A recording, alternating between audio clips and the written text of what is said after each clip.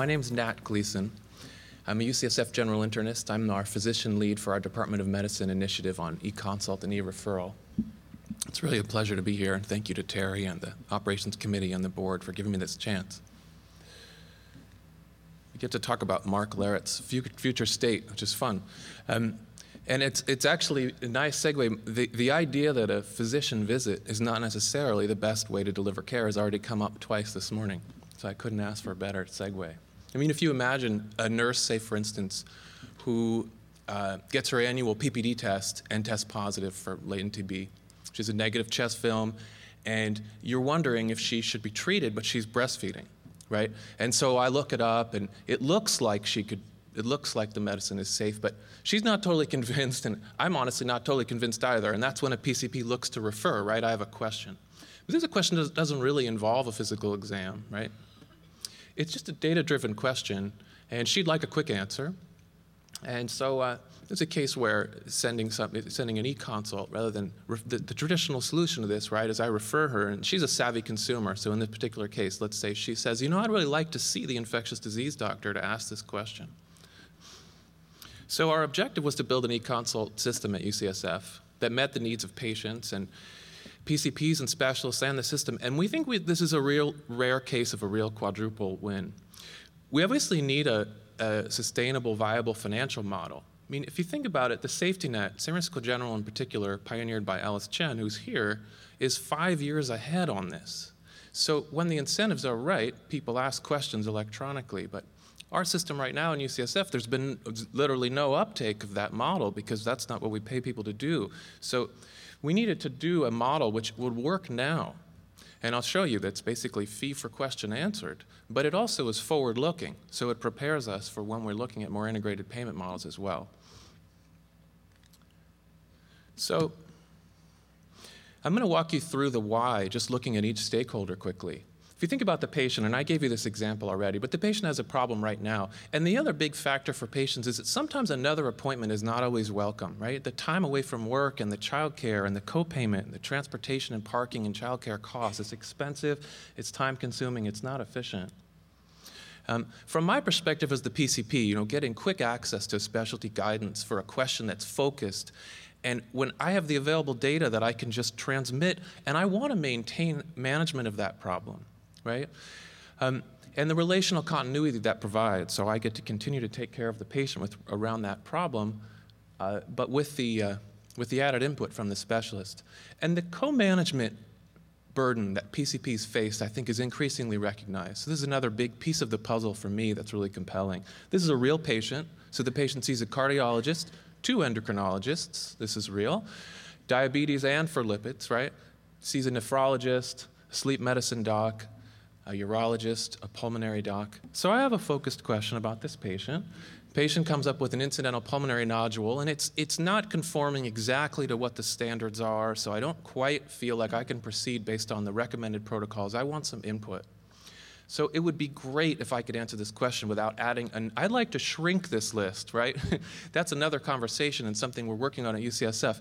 But I certainly would not, I would like to avoid adding another physician to the mix here for this patient. So if I can ask this question without doing that, it's really a win for everyone.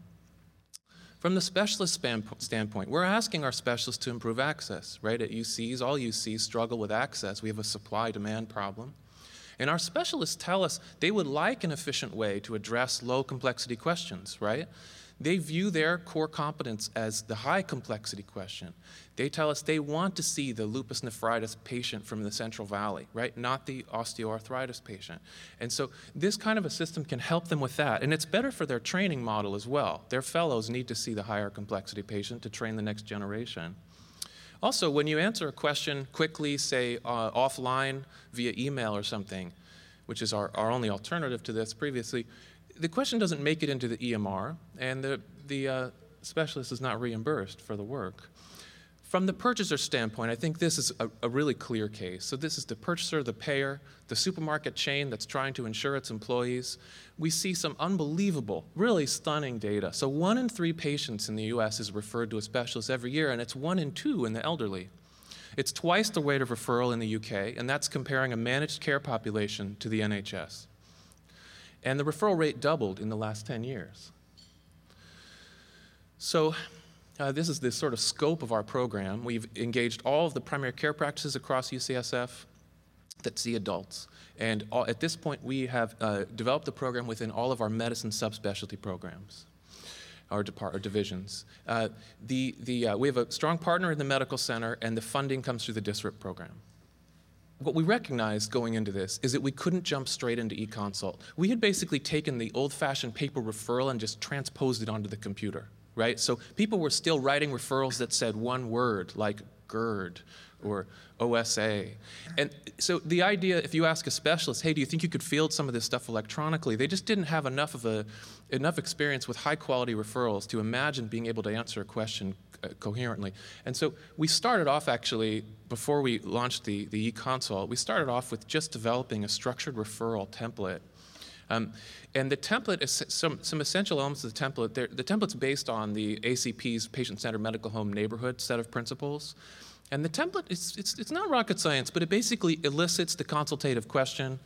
It allows the PCP to see what are the pre-referral expectations that that the specialist has for this particular diagnosis or problem, and it populates with relevant data. I'll show you an example. I think it's easier to see. So this is an osteoporosis template, and it begins with what's really what you could call appropriateness criteria or decision support. It says, I'm referring so-and-so to endocrinology for evaluation and treatment of osteoporosis. At least one of the following is present, and this is the endocrine division's chance to convey to the PCP, they should have one of these things, or it may not be the best use of our service, because we're really trying to work on our access to take care of patients who really need an endocrinologist. And then the next piece of the template is, it says the following results are available in APEX. That's our EMR. So this is them saying, I would like you to have this stuff all packaged before you send the patient. And this avoids that initial physician visit where the specialist doesn't have all of the data, and then they have to do a follow-up visit just to do those missing studies in the interim, which isn't good for the patient or the system.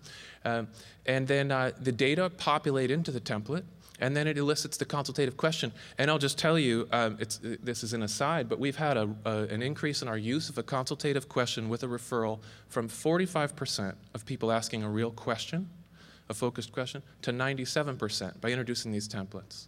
Because I think physicians feel that they're now communicating to another physician. It's not simply an administrative action. So, some specifics. This is a crowd that probably wants to hear the specifics of how we're doing this. When a specialist receives an eConsult, they can convert it to a standard visit based on the complexity. So they just send a message that says, this sounds a little bit complicated, I'd like to see the patient, and then that patient is scheduled as soon as possible in the specialty practice.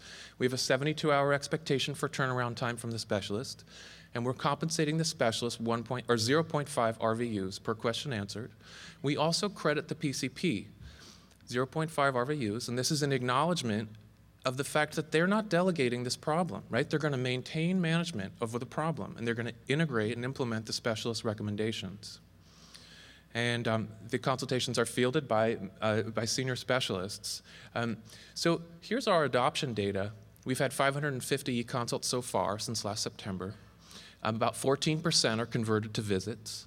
Most are completed within 72 hours, and I think this distribution is probably hard to read, but the tallest line there is 100 in endocrinology, so that's it's a field where there's a lot of data-driven questions.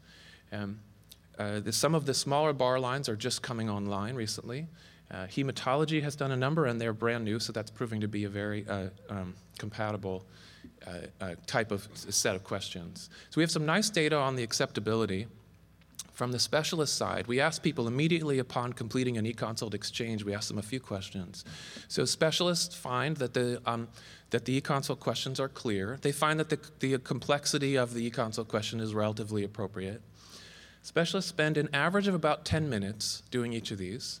More than half of them spend less than 10 minutes. About a third of them spend between 10 and 20 minutes. The PCPs overwhelmingly find the responses helpful. This is my favorite question, I think. They overwhelmingly find that the response influenced their care plan. And then this is our adoption, or rather our utilization data. So the way this is represented, so it's time along the x-axis, and the y-axis is a rate. So this is referrals per 100 primary care visits to the specialty practices that we have engaged in this innovation, right, to all the medicine subspecialties. So the red line is referrals for office visits, which prior to the middle of the graph is the only option, right? And then you see the green line emerge at the bottom, and that's the introduction of e-consults. So those are e-consults, and they represent about 10% of all referrals now. The blue line at the top is e-consults plus standard referrals. And our concern was that that blue line would be higher than the initial red line at the baseline, because it's kind of easy to ask a question, right? And we might induce demand with this. Someone might say, oh, boy, it's so easy to just ask an e-consult question. Maybe I'll just ask a specialist. And we see that we haven't induced demand. In fact, the overall referral rate is lower than it was before we started. So there's some co-intervention going on, and we think it's probably just the amount of discussion we've had around utilization of specialty care in the context of doing these interventions. So what's the economic impact?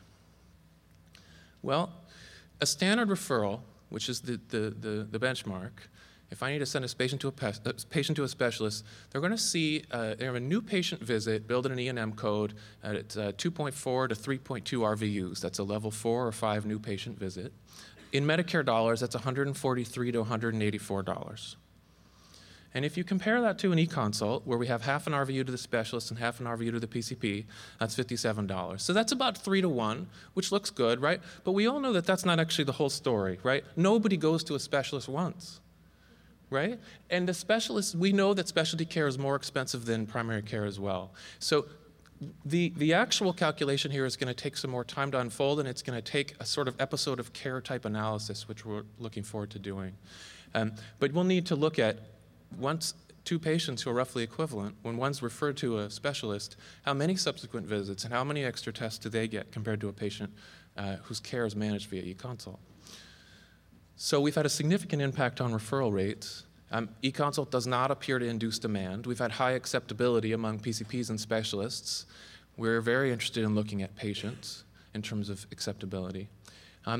Building those referral templates really fundamentally changed the dynamic between PCPs and specialists too, which has been an important benefit.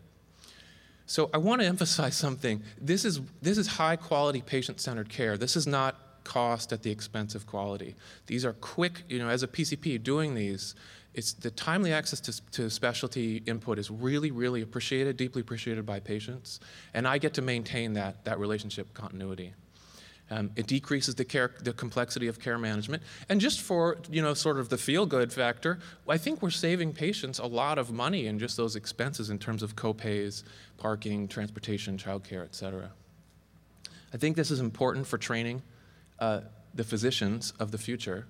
And we need, so I mentioned we're using DSRIP funding, and we need a model for sustainability. I think we have a very strong value proposition, and now we're ready to explore partnerships with payers who are interested. And I'd like to acknowledge my collaborators. Thank you very much.